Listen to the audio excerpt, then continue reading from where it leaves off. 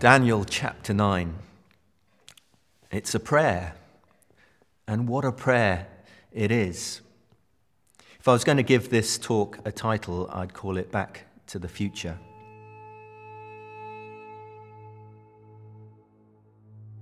Where do you go if you want to know the meaning and significance of world events? What's happening in our world? Where do you go for peace and assurance about the future? Do we turn on the TV and watch the news? Do we read the newspapers? Do we search the internet? How about reading the Bible? How about praying to the God of heaven and earth? Daniel is one of those books in the Bible that is a mixture of history and prophecy. The first part of Daniel is history, what happened to him and his friends in exile in Babylon. The second part, as we've been discovering, is about the dreams and visions that he has. Daniel is a book in which God tells us the meaning and significance of world events, and even looks ahead 500 years or more, and even to the end of days. And through it all, the assurance comes through that God is in control. He is working his purposes out. Daniel chapter 9 begins with Daniel reading his Bible, the books, the scriptures that he had available to him. Of course, Daniel didn't have the Bible that we have. He didn't have the New Testament, obviously. He didn't have all of the Old Testament. In fact, he was still writing it in his diary every day. But through what he had, God spoke, and especially through the prophet Jeremiah. We already know from Daniel that he set aside 3 times in the day to open his window facing Jerusalem and to pray and to worship. And as frequently as he opened his window, he would open the scriptures that he had. These were a lifeline to the exiles, a lifeline for their faith. And as we hear him pray, we can tell that the scriptures have really got into his heart. It's part of who he is. And out of the overflow of his heart, he begins to pray. Notice too that Daniel and his friends are learning to worship without the temple, without the sacrifices. We know a little bit about that too. We're learning to worship in our homes, in front of our computers, our tablets, our mobile phones. We can't gather in our buildings as we would want, so we're learning to worship in different ways, to disciple ourselves in different ways. Perhaps the meetings that Daniel and his friends had would become the template for synagogue worship that Jesus, Paul, and the early disciples would have been very familiar with.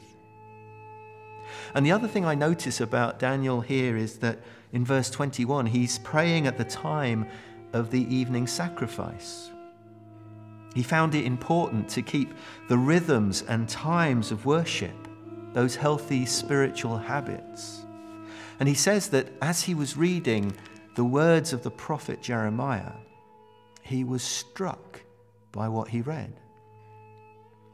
Chapter 9 happens at a significant time, a significant moment. He says it's the first year of King Darius, the Persian, son of Xerxes. This means we've come to that point in Daniel where the Persians have conquered Babylon. The old empire has fallen. Cyrus, king of Persia, has put Darius on the throne of Babylon. And if you remember, it was under King Darius that Daniel was thrown into the lion's den. It's a time of upheaval yet again in Daniel's life, in the life of the nation. And what will it mean? Is there a chance for freedom for the exiles? Where does Daniel go? To whom does he turn? He goes to God. God, what do you say? God, what's next in your plans? And as he reads the scripture, he prays. These are two keys to discipleship. Prayer and reading the scriptures will nourish our souls. They will ground us in the truth of God's word. He has some of the writings of Jeremiah. Maybe Daniel would have known Jeremiah while he was still in Jerusalem. He may have even heard him speak, we don't know. But what we do know is Jeremiah was a prophet of God. And when others said peace, Jeremiah said war. When others said security, Jeremiah said exile. When others said, oh, it'll only last a short while, Jeremiah said it will last 70 years. Jeremiah was not a popular preacher. He didn't leave his hearers feeling cozy and comforted after a lovely sermon. Imagine, lovely message this morning, Jerry, as they filed out of church. No, they would either be cut to the heart or their hearts would be hardened. In fact, many hated him for what he was saying because he was warning them. Because of their rebellious ways, because of their disobedience to God, because of their unfaithfulness, because of their sins, their greed, their idolatry even, God's judgment was falling. Exile. And here Daniel reading that letter to the exiles that we find in Jeremiah, especially chapter 29, his heart must have skipped a beat. When he read verse 10, the desolation of Jerusalem would last 70 years. Verse 11, for I know the plans I have for you, says the Lord. Plans to prosper you and not to harm you. Plans to give you hope and a future. Verse 13, you will seek me and find me when you seek me with all of your heart. And verse 14, then I will bring you back from captivity. Amazing words. And as Daniel reads those words, he suddenly realizes that that time is nearly now. But it will not automatically happen. There is a clear condition in the words of Jeremiah. Seek me with all of your heart. And to Daniel, this means repentance. It means prayer. It means worship. And he falls to his knees in prayer and fasting, in sackcloth and ashes, those symbols of mourning and repentance. And what a prayer we're privileged to read. It's always a privilege to hear the saints of God pray. I feel like that every Wednesday morning when we gather to pray at 8 o'clock, and every hungry gathering that we have, and we pray together and we hear one another. What a privilege. And here we have the privilege of listening to Daniel's prayer, but not only listening to it, joining in with it. It's a model prayer for us as we pray for our nation and the nations of the world. And he begins with worship and praise for who God is, for what God has done, what God will do. And worship runs through this prayer like the writing you find in a stick of rock. He worships the God who is perfect, the God who is love, the God who is faithful, the God who keeps his word and keeps his promises, the God who is full of mercy and grace, the God who is mighty to save again and again. And notice too that Daniel says sorry before he says please.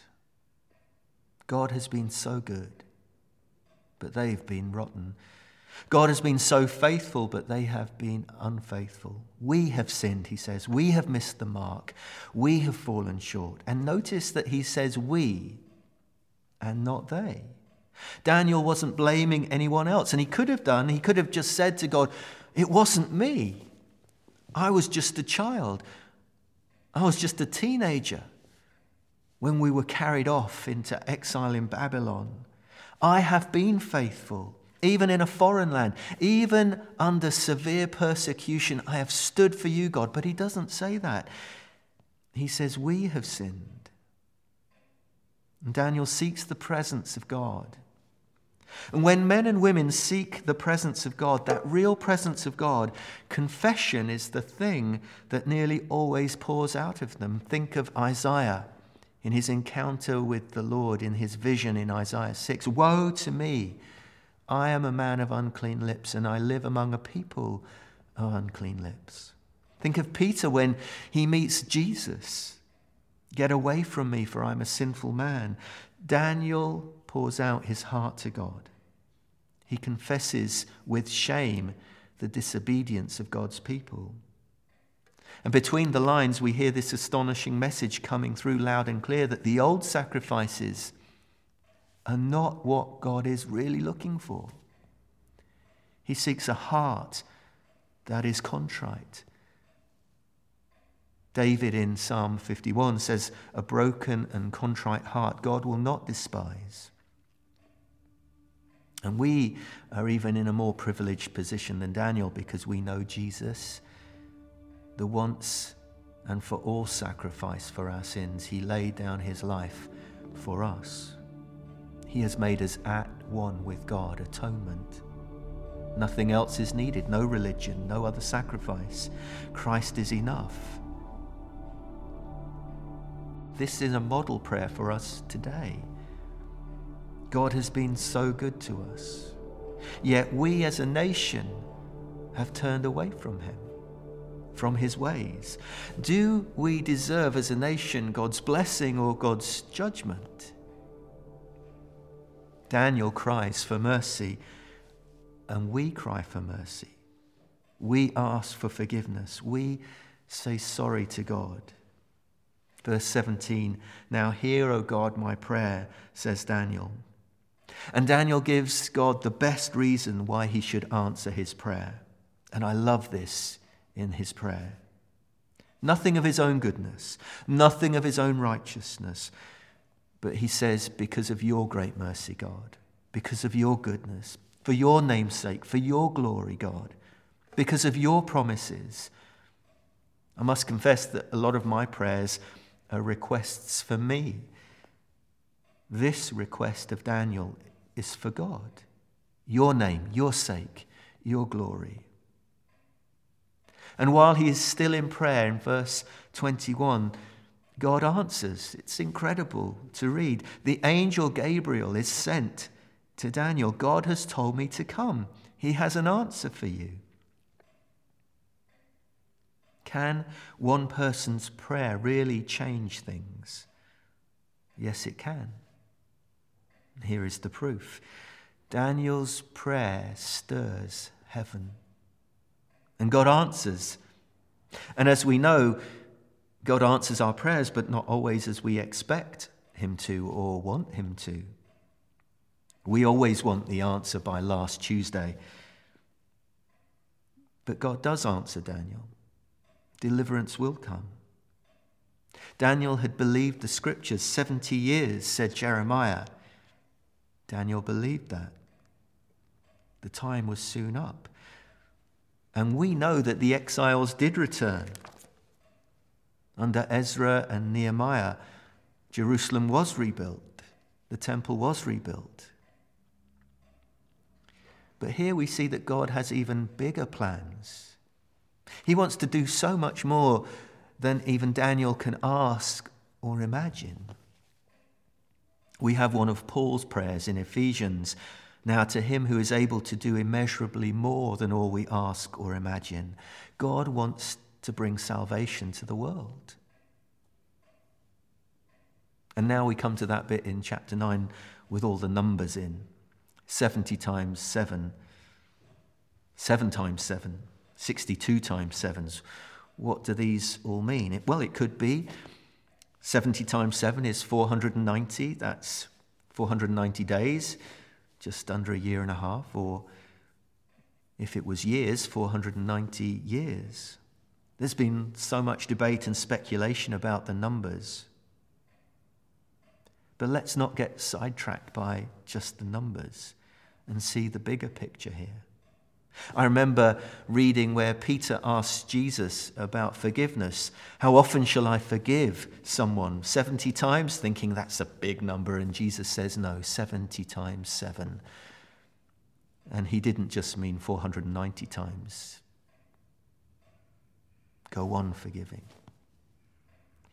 Yet there is something remarkable here in these numbers. The goal of history, the coming of the Anointed One, the Messiah, the Christ, Jesus, the Saviour, roughly 490 years from the time of Daniel to the coming of Jesus. And here in this prophecy and in this prayer, we get that glimpse of the coming of Jesus, the Anointed One. Even in verse 26, it says he will be put to death. There is a prophecy here about the birth and the life and the death and the resurrection of Jesus. And even the end times, the return of Jesus as the Lord of Lords and the King of Kings. This is the big picture of Daniel, the big picture of the apocalyptic, whether in Daniel or Revelation or in other parts of the Scripture. Jesus wins. The Lamb wins. Daniel, God has heard your cry. And as he prays, God unfolds his perfect plan, and he gives Daniel a glimpse of those plans. God knows what he is doing. It's really comforting to know that, isn't it? God's timing is always perfect. And that's the main thing. Where do we go for meaning and significance of the events of our day and the times that we live in? Where do we go for help? Where do we go for assurance of the future? Well, we turn to God, the author and perfecter of our faith. We turn in prayer, in relationship. We turn in reading the Scriptures. We turn in worship. We turn in repentance. And we rediscover that God is there for us and he speaks to us and he wants to walk with us from here and now into eternity. The psalmist asks, where does our help come from? And he emphatically says our help comes from the Lord, the maker of heaven and earth. So let us pray.